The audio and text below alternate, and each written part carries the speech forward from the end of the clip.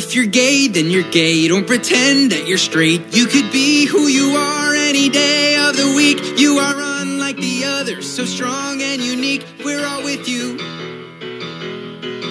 If you're straight, well that's great. You can help procreate and make gay little babies for the whole human race. Make a world we can live in where the one who you love's not an issue. 'Cause we're all somewhere in the middle. We're all just looking for love to change the world.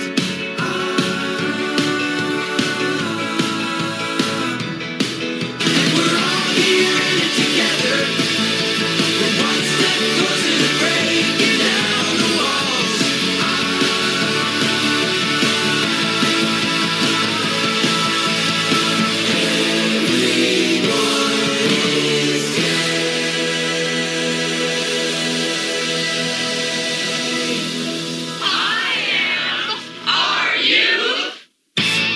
Thanks for tuning in, and welcome to the May 10th, 2021 edition of IMRU Radio Magazine, the world's longest-running lesbian, gay, bisexual, and transgender radio show, out front and out loud since 1974. I'm Michael Taylor Gray. In honor of last week's Cinco de Mayo, tonight we get in the IMRU Gayback Machine to bring you a trio of Gaytino reports. Tonight, that's Alberto B. Mendoza, Executive Director of the NAHJ, National Association of Hispanic Journalists, and a visit with Mariachi Acorrallis de Los Angeles, the first LGBTQ mariachi band. But first, let's hang with Oscar Quintero and his drag alter ego, Quesadilla.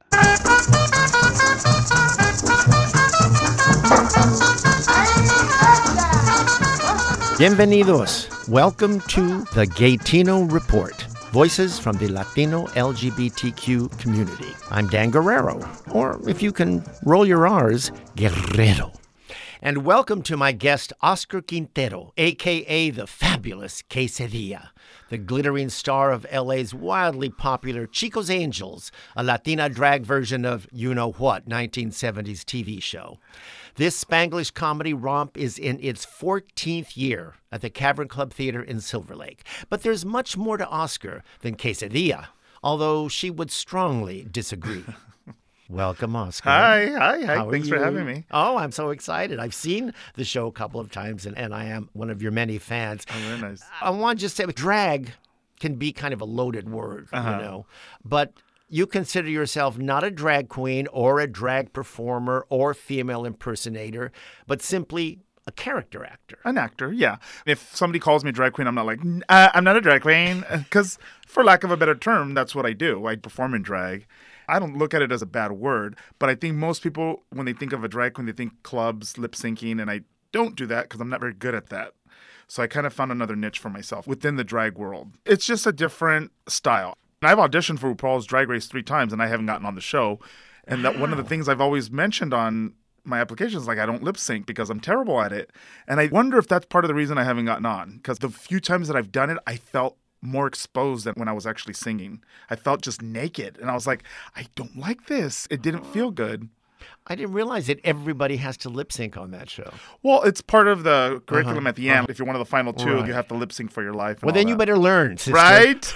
Get with it. Right. Get with it. Well, I just figured it wasn't for me.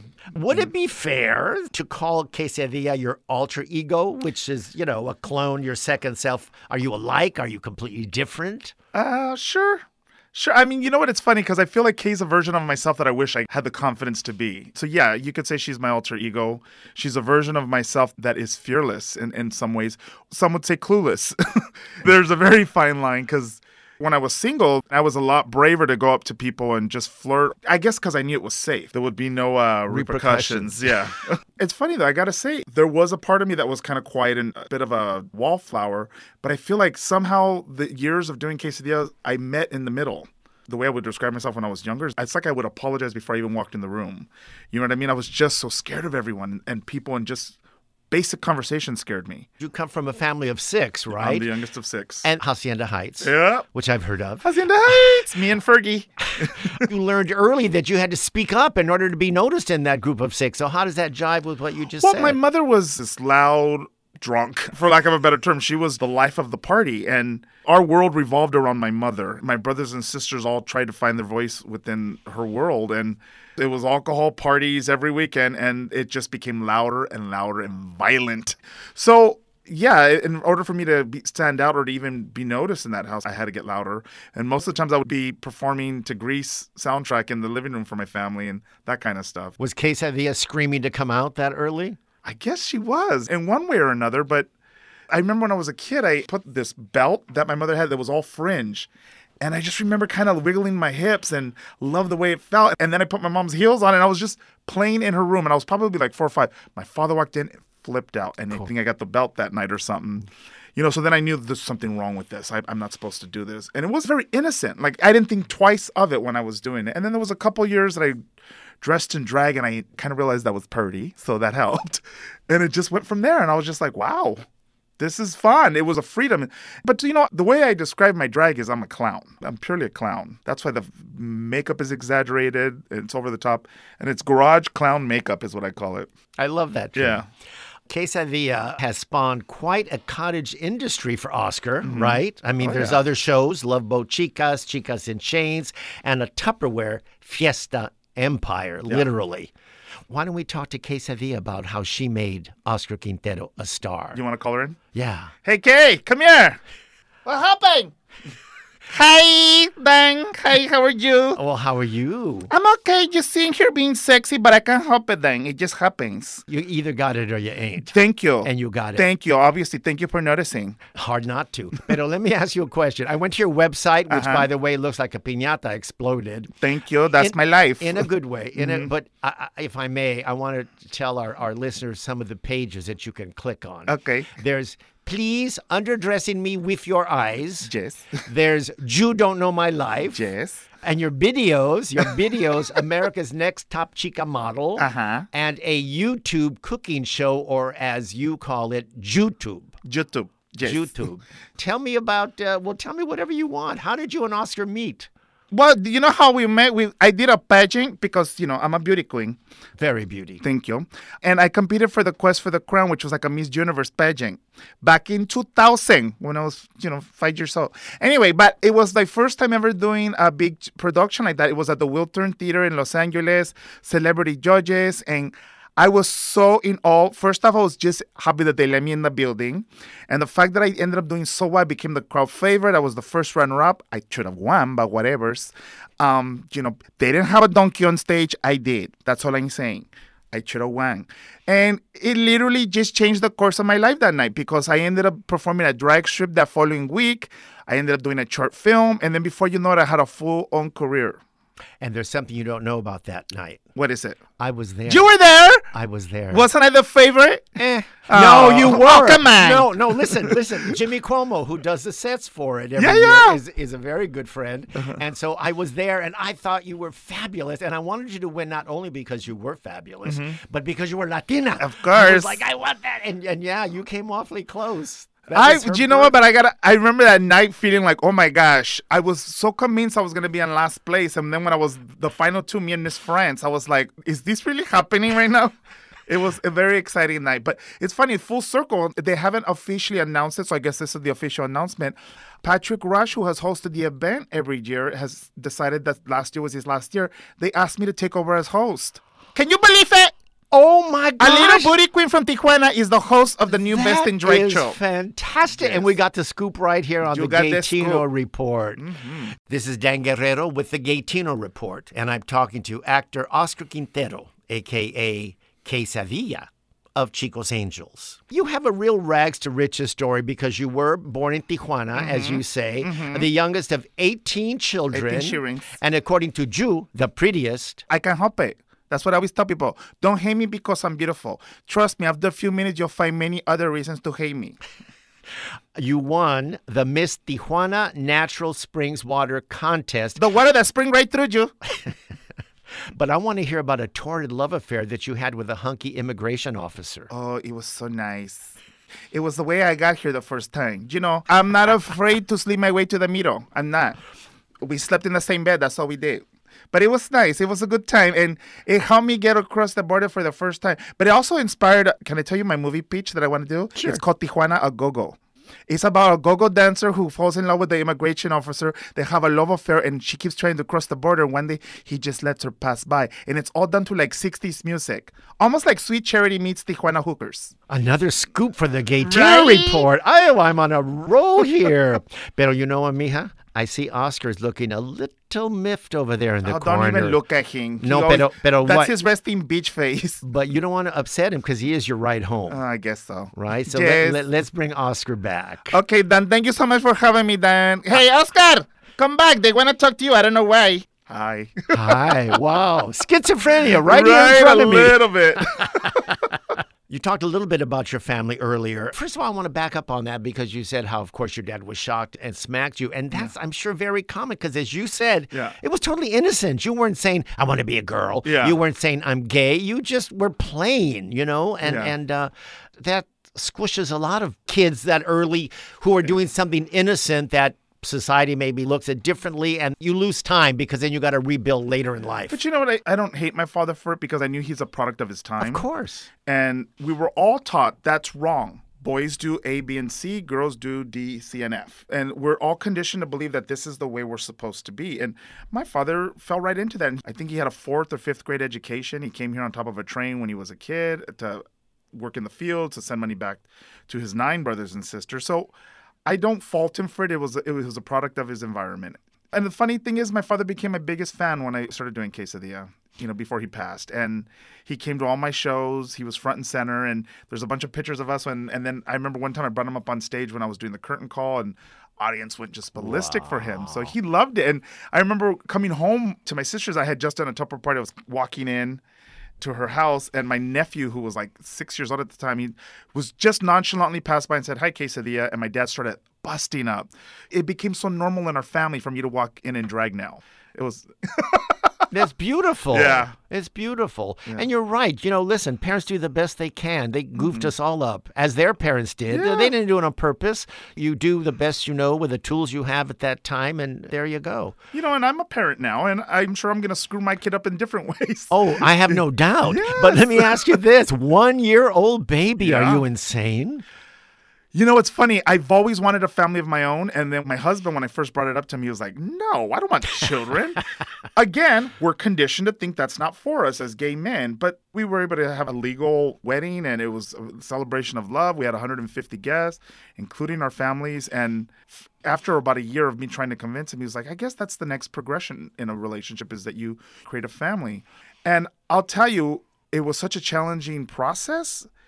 And the whole year has been challenging, but I would not change a thing. Like sometimes I just look at him, or I'm in the living room dancing with him when we're watching one of his cartoons or something, and I just start like getting choked up. I'm like, can't believe he's mine. I get to raise this little nugget. And I wish more in the LGBT community could experience this, because we're told this isn't for you. You don't get to do this. And I'm like, no. Somebody else made those rules, and I'm going to break those rules as much as I can, because this is such a wonderful experience. And it's not for everyone. The first probably 5 of my closest gay friends, when I first told them, "Hey, we're going to have a baby," they're like, and I'm not kidding, all 5 of them like, "Why? Why would you want to?" But there are straight couples that don't have kids. Exactly. Nobody says you have to have kids, gay or straight. But I think that reaction was so conditioned to the way we thought about ourselves. Maybe. They're like, "No, we don't do that. What are you doing? You're going against the grain. Gay and lesbians don't do that." I'm like, I've always wanted a family. And sure enough, I still want one more child, even though this was literally the most challenging year for my husband and I, but I still want another child. But it's not easy, especially when you're older, and the lack of sleep can really kind of break you at certain points. But Well, I grew up in 1950s East LA as a gay boy. Oh, wow. And you could have said you were going to land on the moon sooner than have children or get married. It was not, I don't know, sometimes I think the younger people, young gay boys especially, and gay women think that we were always like, oh, someday I'm going to have a kid. Someday we're going to marry. You couldn't conceive of it. And so I, in particular, find it to hear beautiful stories like that. And by the time that it was possible to have children, it was too late for me. I hear that. But the funny thing is, one of the biggest arguments my husband and I had when we were planning this, because, you know, we're of a certain age as well. Oh, you're a baby, well, for God's sake. I'm in my mid-40s. My husband's about to turn 50, but was our age. And I kept saying, you know what? Again, these are somebody else's rules of when you are supposed to have children. However, I would say I get why younger people have kids because they can deal with the lack of sleep. That's right. Yeah, but you know what? It's never too late. I know everybody's older. I know it becomes harder. At least foster. All right, I'll get a child. Thank Never you. mind that I'm 77. I'm 77. Is that I should have asked Kay, and I didn't, but I'll ask you because she might have mentioned it to you. Yeah. The Tupperware parties sound wild. Oh, my gosh. And it's a big part of your career. It's probably 85% of my income. I fell into it. I went to a Tupperware party that a friend of mine had, and it was Frank, the old folk singer. She calls herself the all-American Jewish folk singing, surfing, lesbian Tupperware lady. And she looked like a milkman. She had a flat top. She would sing these little cute songs with the guitar at the Tupperware party. And I just sat there thinking, I could totally do this as Quesadilla. I signed up with no expectations. I literally did it for the hell of it. And then within a couple years, I started making six figures. Most money I'd ever made in my job. I quit my full-time grocery worker job that I had for 13 years that I hated, and I started doing this full-time. But then it also just led me down other creative avenues, and I cannot imagine going back to like a 9-to-5 again. I've opened Pandora's box. The whole creative aspect of putting a show together, of writing, of creating concepts and ideas, or this person says that. I mean, it fills my heart like nothing else ever has. The whole process does, not just the performing. It's all within the same family. The Tupperware kind of gave me an audience night after night where I started learning how to command a room, how to command a stage, and how to keep an audience engaged. A lot of my jokes would bomb. For me, the bigger joke is recovering from a bomb.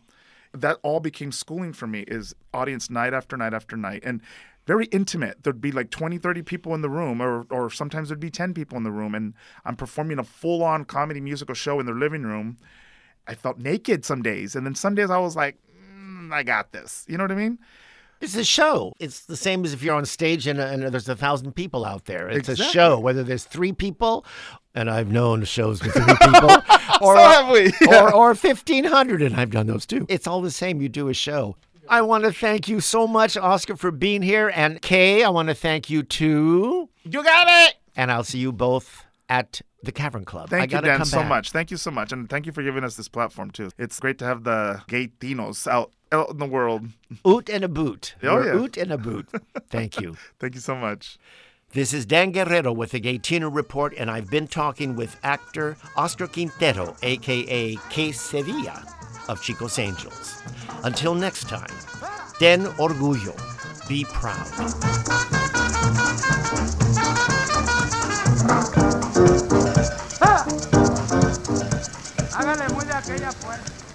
After a long pandemic hibernation, Quesadilla is currently booking in-person and virtual parties.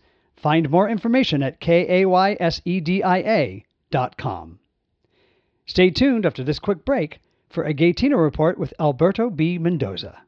A snowy day for Langston Hughes, coming up now on The Rainbow Minute. In 2016, the children's picture book The Snowy Day by Ezra Jack Keats marked its 50th anniversary.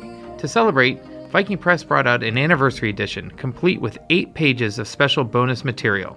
It was the first picture book to center on a black child. The book reveals the wonderful experiences of a boy named Peter during an urban snowfall. The bonus material reveals that a letter from African-American writer Langston Hughes had made its way to the author 1 year after the book was first published. Hughes said, "The Snowy Day by Ezra Jack Keats is a perfectly charming little book. I wish I had some grandchildren to give it to. Yes, I do. Sincerely yours, Langston Hughes." But Hughes never married nor had children. The Rainbow Minute is produced by Judd Proctor and Brian Burns at WRIR in Richmond, Virginia, and read by volunteers like me, Ward Teft. Hello, I'm Patricia Velasquez, and you're listening to IMRU Radio Magazine, out front and out loud since 1974.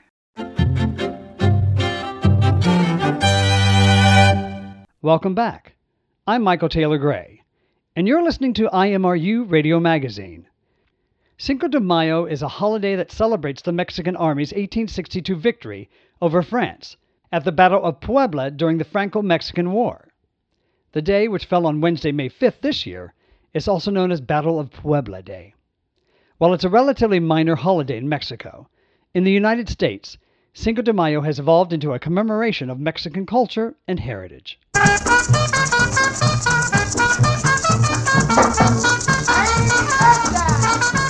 Bienvenidos. Welcome to the Gaytino Report. Voices from the Latino LGBTQ community. I'm Dan Guerrero, or if you can roll your R's, Guerrero. And welcome to my guest, Alberto Mendoza. Mendoza is currently executive director of the National Association of Hispanic Journalists, but he has over 25 years of nonprofit corporate leadership behind him, work that is often blurred with his community activism. Regional VP with Jumpstart Children First, serving children from low-income communities. President and CEO of the Coalition for Clean Air, honored by U.S. Senator Barbara Boxer with the first ever U.S. Environmental Leadership Award. And founder of Honor 41, an online nonprofit organization promoting positive Latino, Latina, LGBTQ role models. Bienvenido, Alberto. Gracias. Thank you so much for having me. I'm excited to be here, and we've been talking about this for a while. For a long while. Yes. I actually wanted you as my first guest, but you're like always at an airport somewhere, but we'll get to why in a minute. We first met when I was honored to be part of your Honor 41 list a few years ago, and we'll get to that online list in a minute. But I was unaware, I'm embarrassed to say, of your impressive background, and all really in service. In addition to those I just mentioned, everything from Girl Scouts USA, Drug Policy Alliance, AIDS Project Los Angeles. Where did this life of service come from? It actually really came from my parents. Both of them came from very large families, and with so many kids, I think money was definitely an issue. And so while they definitely helped each other out, they were always giving back to the community. And so I was raised with bringing our clothes and toys to orphanages, doing food drives in our neighborhood. To this day, my dad still goes out to senior homes outside of Tecate towards Mexicali and brings them bread from Tecate. So it's always been about service. Although it was interesting that when I finally said that that's what I'd be doing for my life, they're like, what? No, you're supposed to be a doctor, a lawyer, or something. We all have to make a living, that's for sure. But to do so and at the same time do important and meaningful work, that's the ultimate, and that's what you accomplished. That's fantastic. Thank you.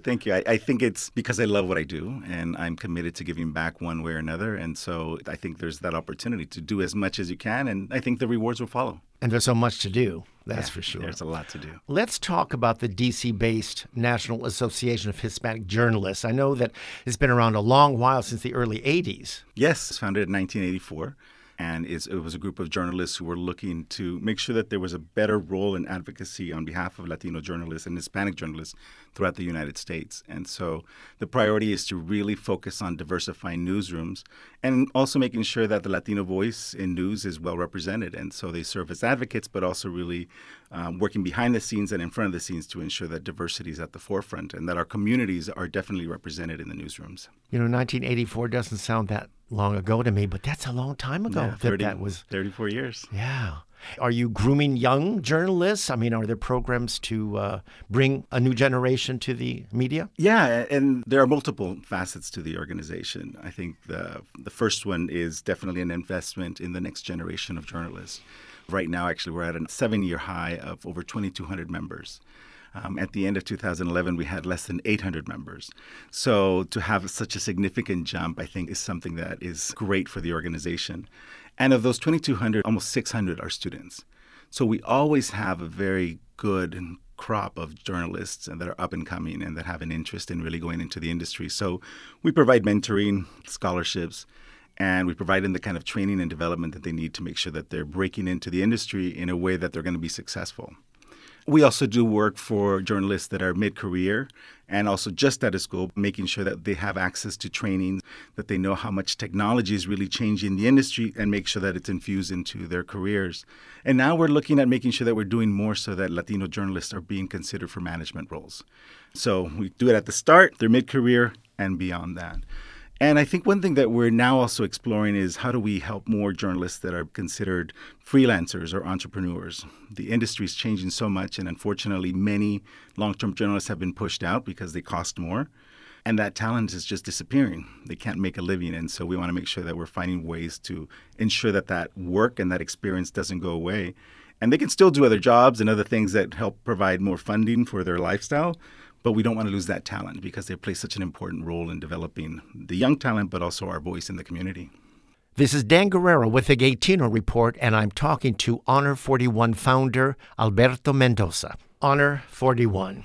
I am such a fan of that. We could talk about that forever. But let's start why the annual list is called Honor 41, and then why this self-funded project started in the first place back in 2013, right? Yes. So tell us about the name. Why is it called Honor 41?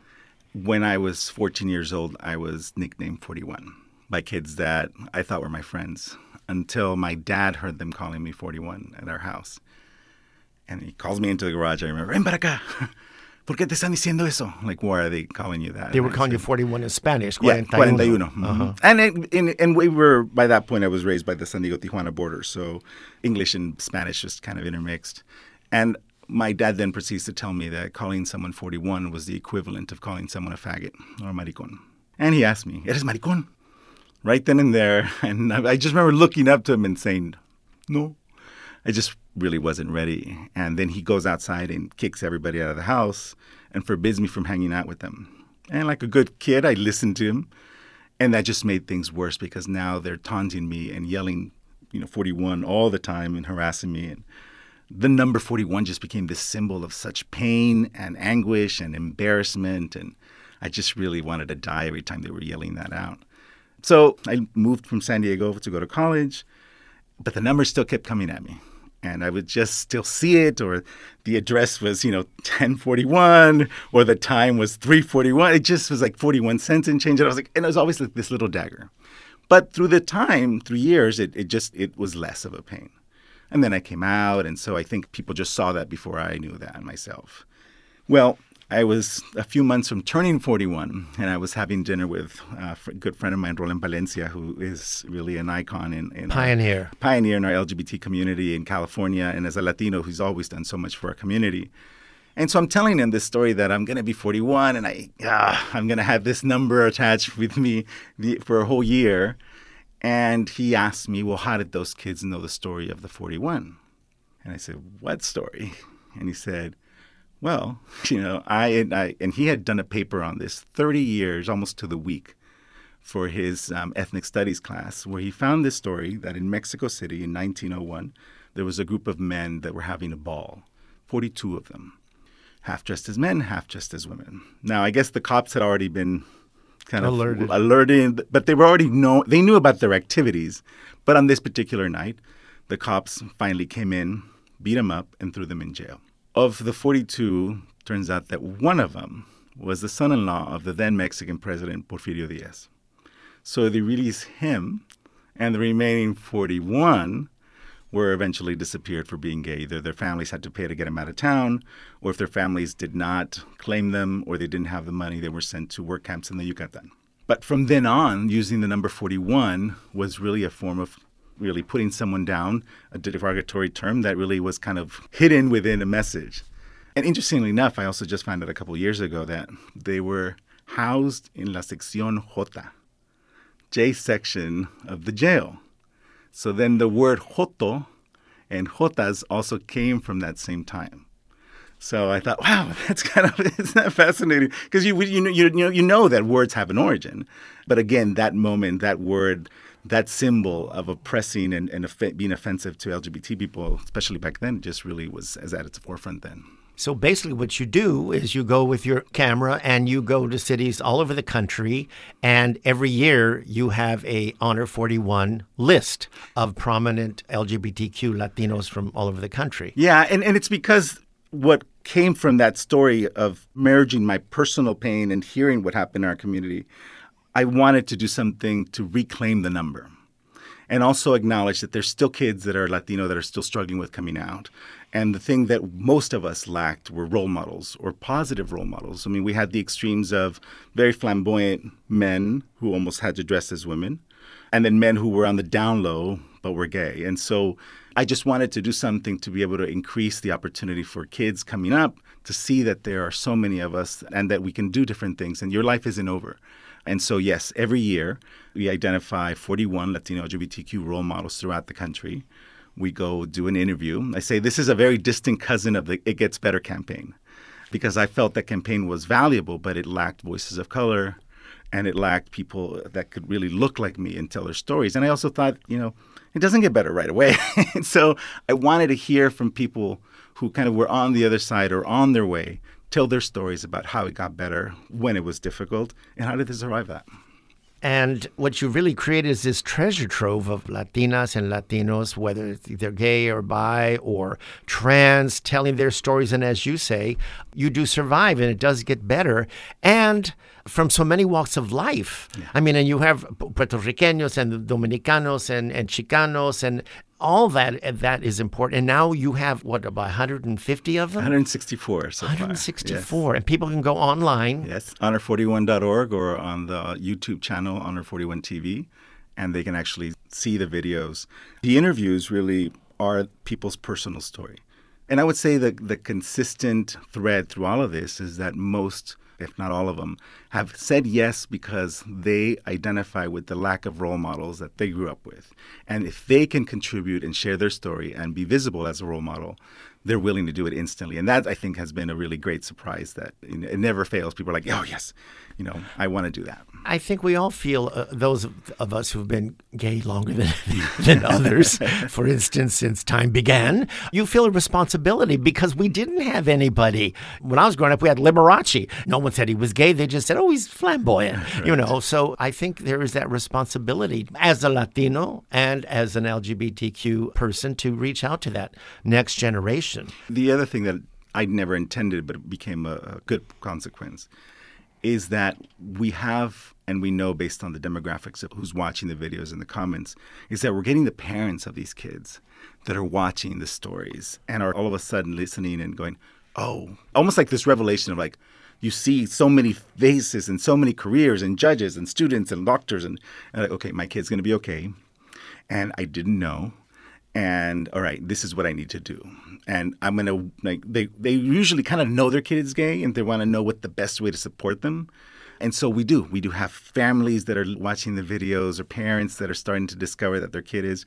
We have teachers and preachers and they just, I know again because they leave comments and say, thank you for telling the story. Or I want to be more supportive of my cousin and so on. So it was a tool about pride for us in our community, but it's also become a tool that helps people because coming out has an impact on everybody around you. And I think that's why it's resonated with folks.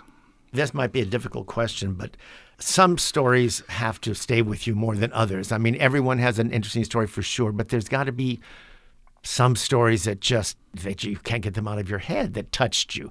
And you mentioned one to me about that little boy who wanted a doll. Yes. His name is Inoue Vargas, and he's on the 41 list. When he was a little boy, he wanted to play with dolls, and he stole a doll from his neighbor, which actually I did the same thing. So all of a sudden, there was already a connection point. But when his dad found the doll, not only did he take it away, but he beat him terribly. He was in a very abusive situation, alcoholic parent. His mom left with his sister, and now he's kind of there with his brother and his dad. And it became a difficult experience for him, but his spirit would not be broken. And so his dad finally said, well, I'll get you a Superman. So he got a Superman, but then he's very creative, turned it into Wonder Woman, added hair, painted this, and now he wanted Wonder Woman. And the dad found him and threw it away and beat him. He went out in the field, pulled a stick of wood and carved a doll out of it, added hair from a corn maze, and he had his doll. Dad found it, beat him up. And he eventually left that environment and came actually to the United States. And he's an amazing artist. He creates sculptures and these beautiful costumes, and the work that he does around fantasy is incredible. And to me, seeing that someone came from such a difficult experience growing up and to really look at the world and still create beauty is really something that is quite powerful. And I think a lot of us coming out really dealt with a lot of violence, whether in our homes or being bullied or being harassed. So I'm always really moved by stories of perseverance and people that have endured some difficult times to still look at the beauty of the world. I want to encourage everyone to please check out Honor 41 because it is inspirational, and it's beautiful, and it's important. And thank you for that and for all that you do in your career. And thank you for being here today. Thank you so much for having me, and it's always a pleasure to see you. And you are a role model to me and to many of us, and so we We love seeing what projects you come up with, and we're always here to support you. Thank you. This is Dan Guerrero with a Gaytino Report, and I've been talking to Honor 41 founder Alberto Mendoza. And a few gracias. Thank you, Dad Lalo Guerrero, for our theme music, Los Chucos Suaves. And thank you to my producer, Steve Pride. The Gaytino Report is recorded in studio at KPFK 90.7 FM Los Angeles. Until next time, ten orgullo. Be proud.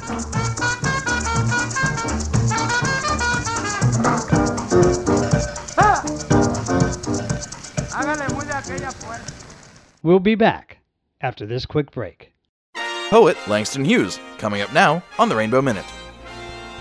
Langston Hughes was among the first innovators of a new kind of poetry, jazz poetry.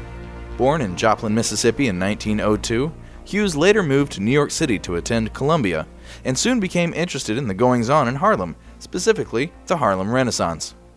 Rumors of Hughes' sexual orientation began in his early years and persisted throughout his life. He was sometimes seen with another man while attending functions in Harlem. He seemed to know all about the sexual underworld, including his own description of Harlem's drag balls. Often invited to swanky affairs given by Carl Van Vechten, he developed a familiarity with the codes of a then-modern sexual subculture. Hughes, however, preferred to cultivate a sexual ambiguity until his death in 1967. The Rainbow Minute is produced by Judd Proctor and Brian Burns and recorded in the studios at WRIR in Richmond, Virginia, and read by volunteers like me, Dustin Richardson. Hola, soy Patricia Velázquez y estás escuchando IMRU Radio Magazine, Out Front y Out Loud desde 1974.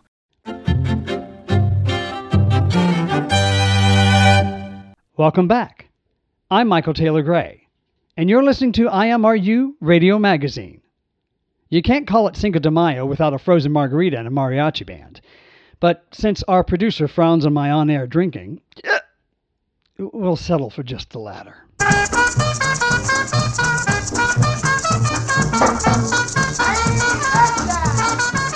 Bienvenidos. Welcome to the Gaytino Report. Voices from the Latino LGBTQ community. I'm Dan Guerrero, or if you can roll your R's, Guerrero. Today, Carlos Samaniego, the leader of the first and only LGBT mariachi on the planet, well, that we know of, and his star vocalist Natalia Melendez, who can belt out a ranchera with the best of them. Together, a cosmic friendship between a gay man and a transgender woman, set against the macho culture of the mariachi.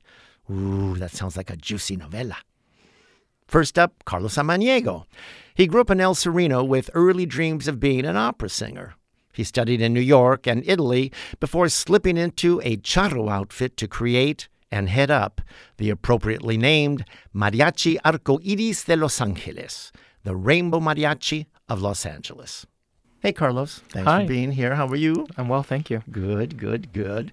Let's cut to the chase. Why an LGBTQ mariachi? Well, I decided to create this group so that people who identify as LGBTQ within the mariachi world have a safe haven to get together, rehearse, and perform this wonderful music from Mexico.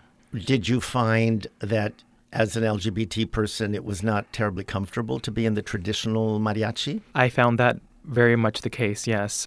Throughout my years playing mariachi, and I've been doing mariachi since I was a teenager, I've encountered good and bad experiences. The bad experiences really have caused me to want to create this group. Basically, I had been the victim of bullying and being made fun of and people talking behind my back or straight to my face. In regards to the fact that I was an out mariachi, or, mariachi isn't even in the equation, just that I was out and working alongside these people.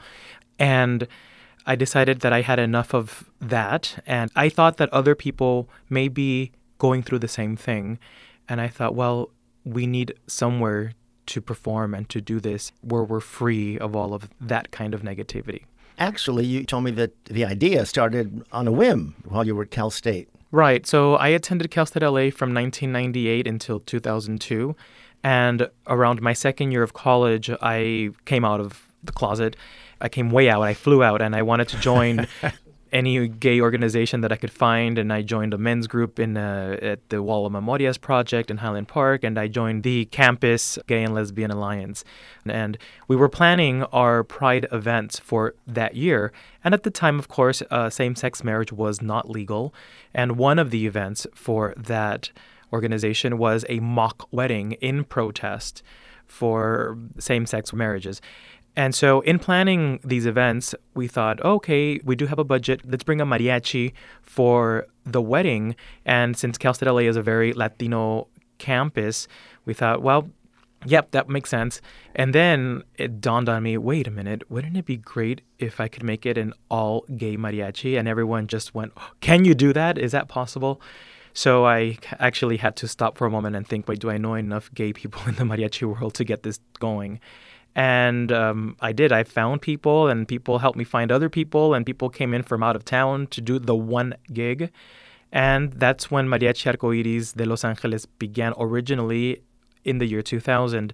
The mariachi continued for a while until it dissipated maybe about 8 or 9 months later. I was really young, very inexperienced, didn't know how to really lead a mariachi. And then Mariachi Arcoiris came back into existence in 2014. Is there a difference from the traditional mariachi community today as opposed to 2000? Things have changed somewhat, or do you find you guys are still separate and in your own little world as a LGBTQ group?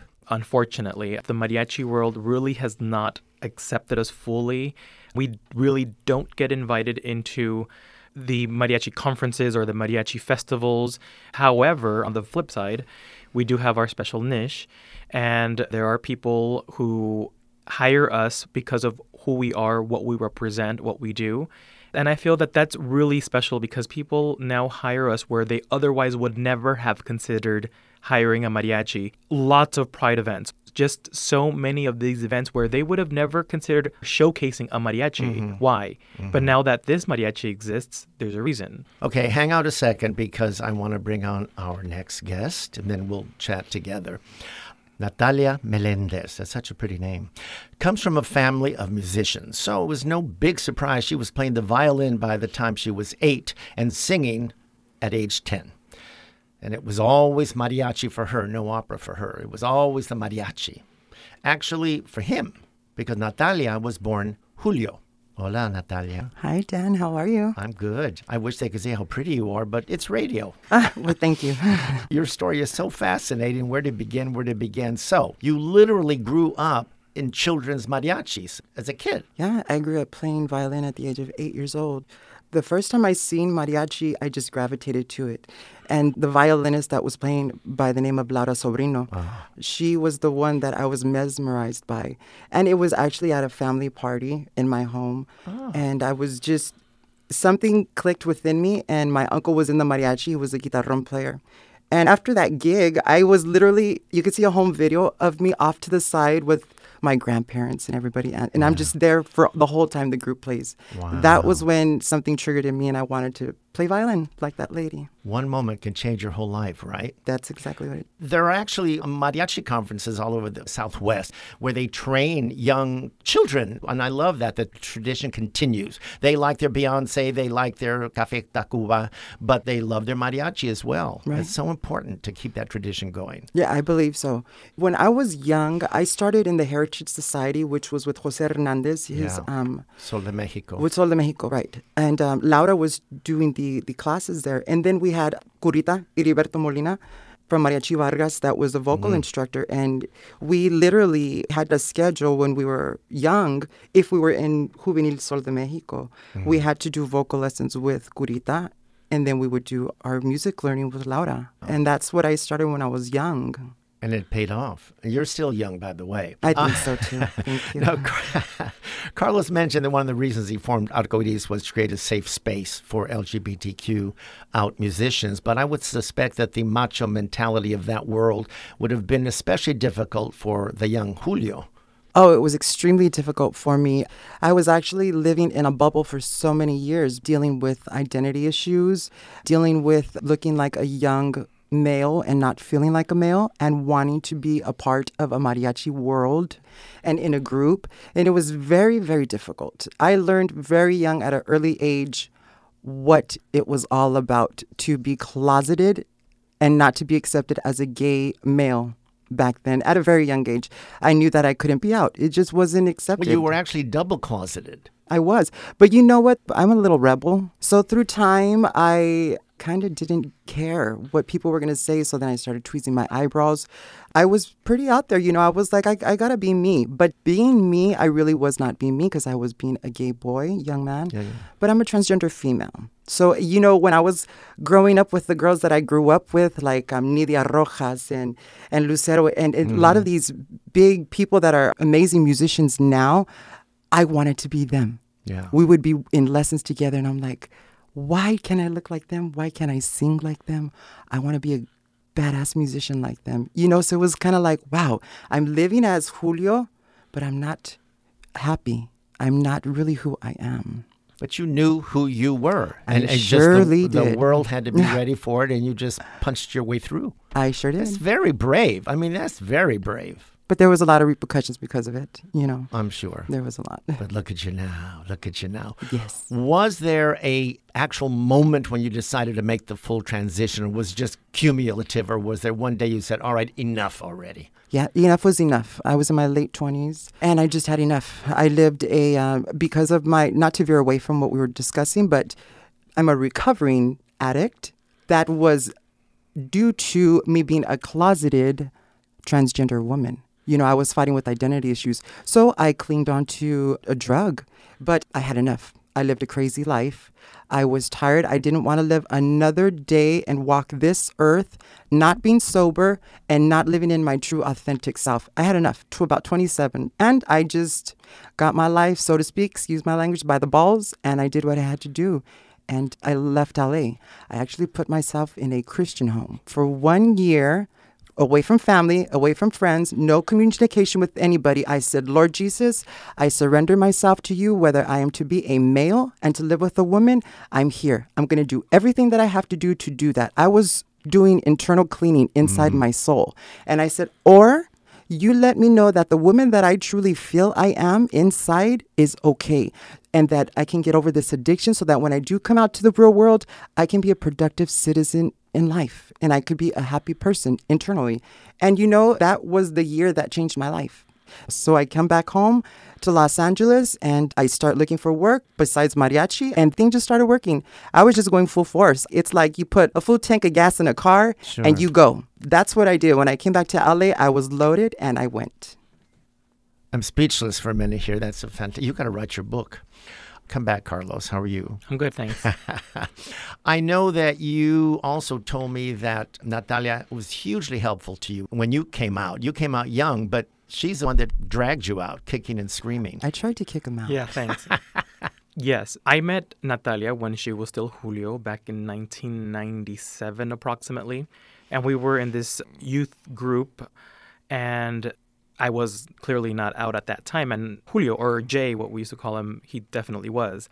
And so I really respected Jay as a musician because Natalia is such an amazing musician. And I was just getting started. I had, up to that point, really had only played guitarrón, and I was switching to violin. So I really looked up to Natalia for that guidance, and I just really admired Jay's playing, and I really remember going over to his house to practice, and he was always very welcoming, and the same person that Natalia is now.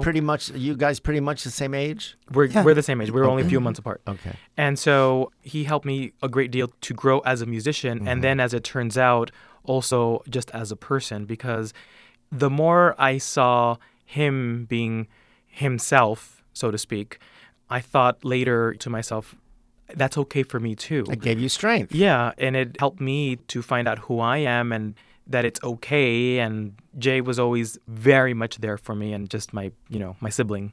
It's fascinating because in the first incarnation of Arcoiris, you were with Julio. And now in this current version, you're with Natalia. Correct. And yes. How was that different for each of you? She has breasts.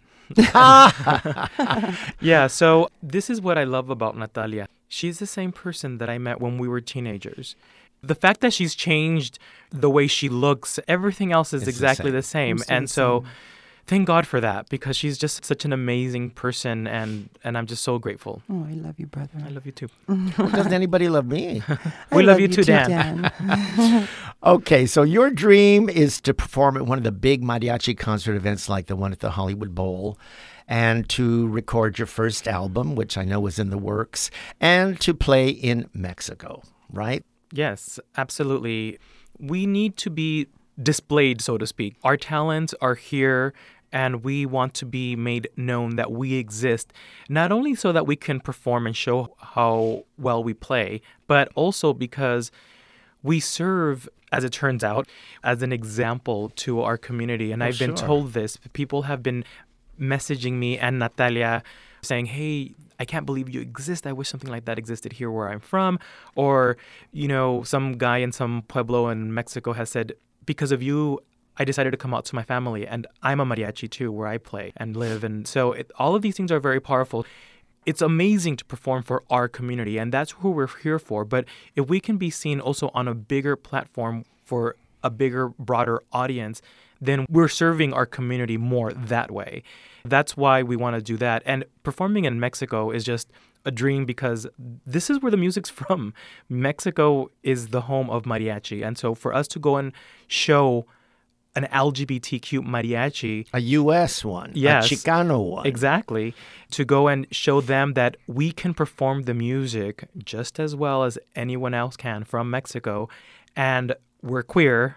I think that's very powerful, and I think they would appreciate it as well. And Mexico City has a huge gay pride event. I mean, it's a week long or something. Yeah. Just remember, dreams do come true. You just got to keep dreaming. You're listening to The Gaytino Report with Dan Guerrero. I'm talking with Carlos Samaniego and Natalia Melendez from the Mariachi Arcoiris de Los Angeles. Thank you, Carlos and Natalia, for being here. Thank you for having us. Hasta pronto. See you all later.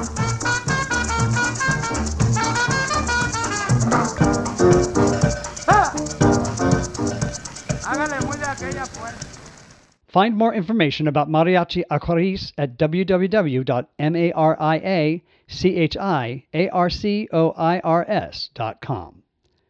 Okay, that's it for tonight. I'm Michael Taylor Gray. Our thanks to IMRU's executive producer, Steve Pride, and Rainbow Minute producers, Judd Proctor and Brian Burns. Please follow us on Facebook at IMRU Radio. And if you are interested in volunteering with IMRU in any capacity, email public@prideonscreen.com. And a reminder, we're a global podcast as well as a show broadcast by KPFK Los Angeles. You can always hear our weekly show posted to kpfk.org. Also catch us at iTunes, Spotify, Breaker, Anchor.fm, CastBox, and Pocket Casts. We close with Papuri Lucha Villa from Mariachi Arcoiris de Los Angeles. Adiós. Buenas noches.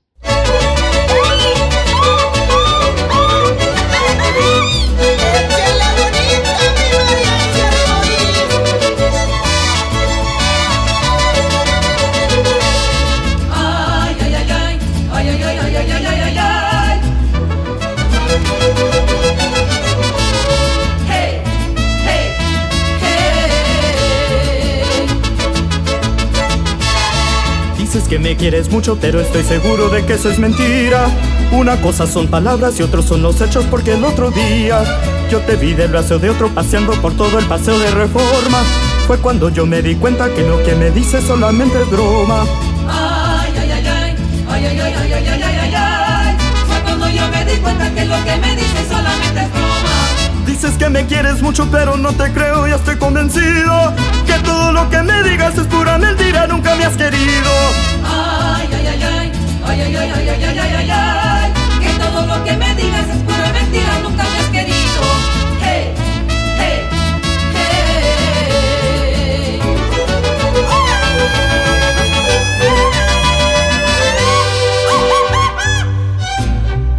Cántale bonito, chaparrita.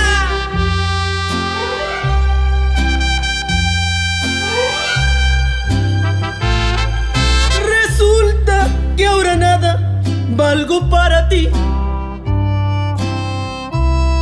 Después que en cuerpo y alma me he entregado a ti, me dejas y te vas, ya no te importo más.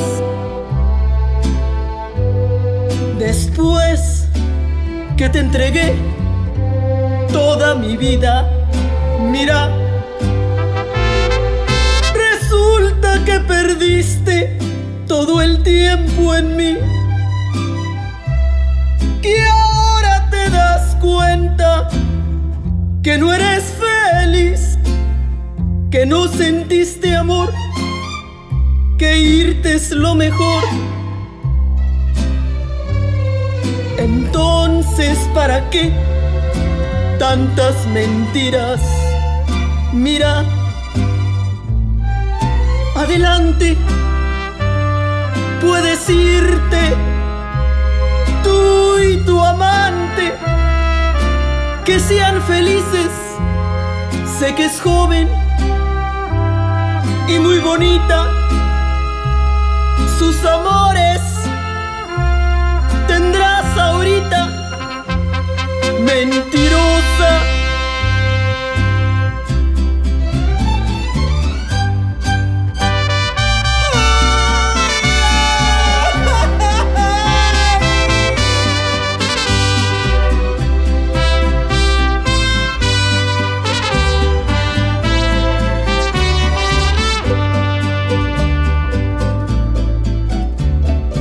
Que pienso tanto en ti, en todo aquello, en tanto amor, me pongo triste. ¿Cómo puede ser posible que hayas tú cambiado tanto? Es muy triste. Cuando menos lo pensaba y cuando más feliz estaba, terminamos. Y hoy que pienso tanto en ti, en todo aquello, en tanto amor, digo llorando que espero que seas muy feliz sin mí, que cuando veas la luna no te haga llorar, y todas las canciones que grabé para ti, poco a poco por la radio escucharás.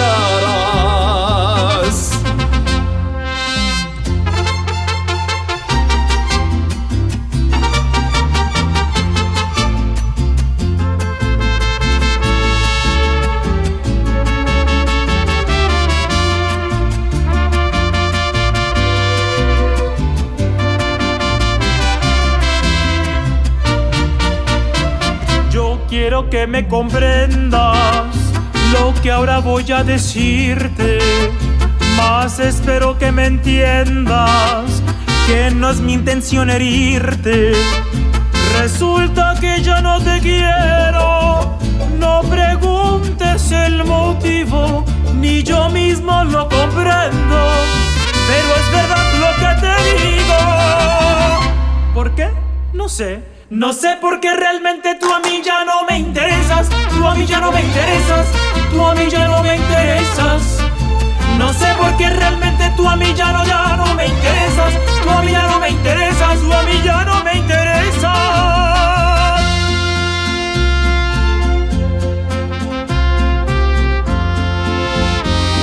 Ya te pedí perdón y no me quieres perdonar.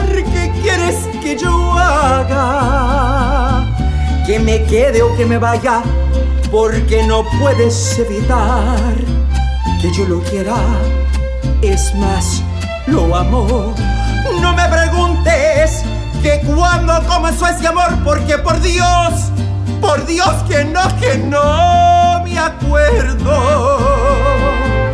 Tan solo sé que lo encontré, que de él me enamoré y lo quiero. Es más, lo amo. No discutamos. Tienes razón, tuve la culpa, fue mi error por no decirte francamente que ya no te amo.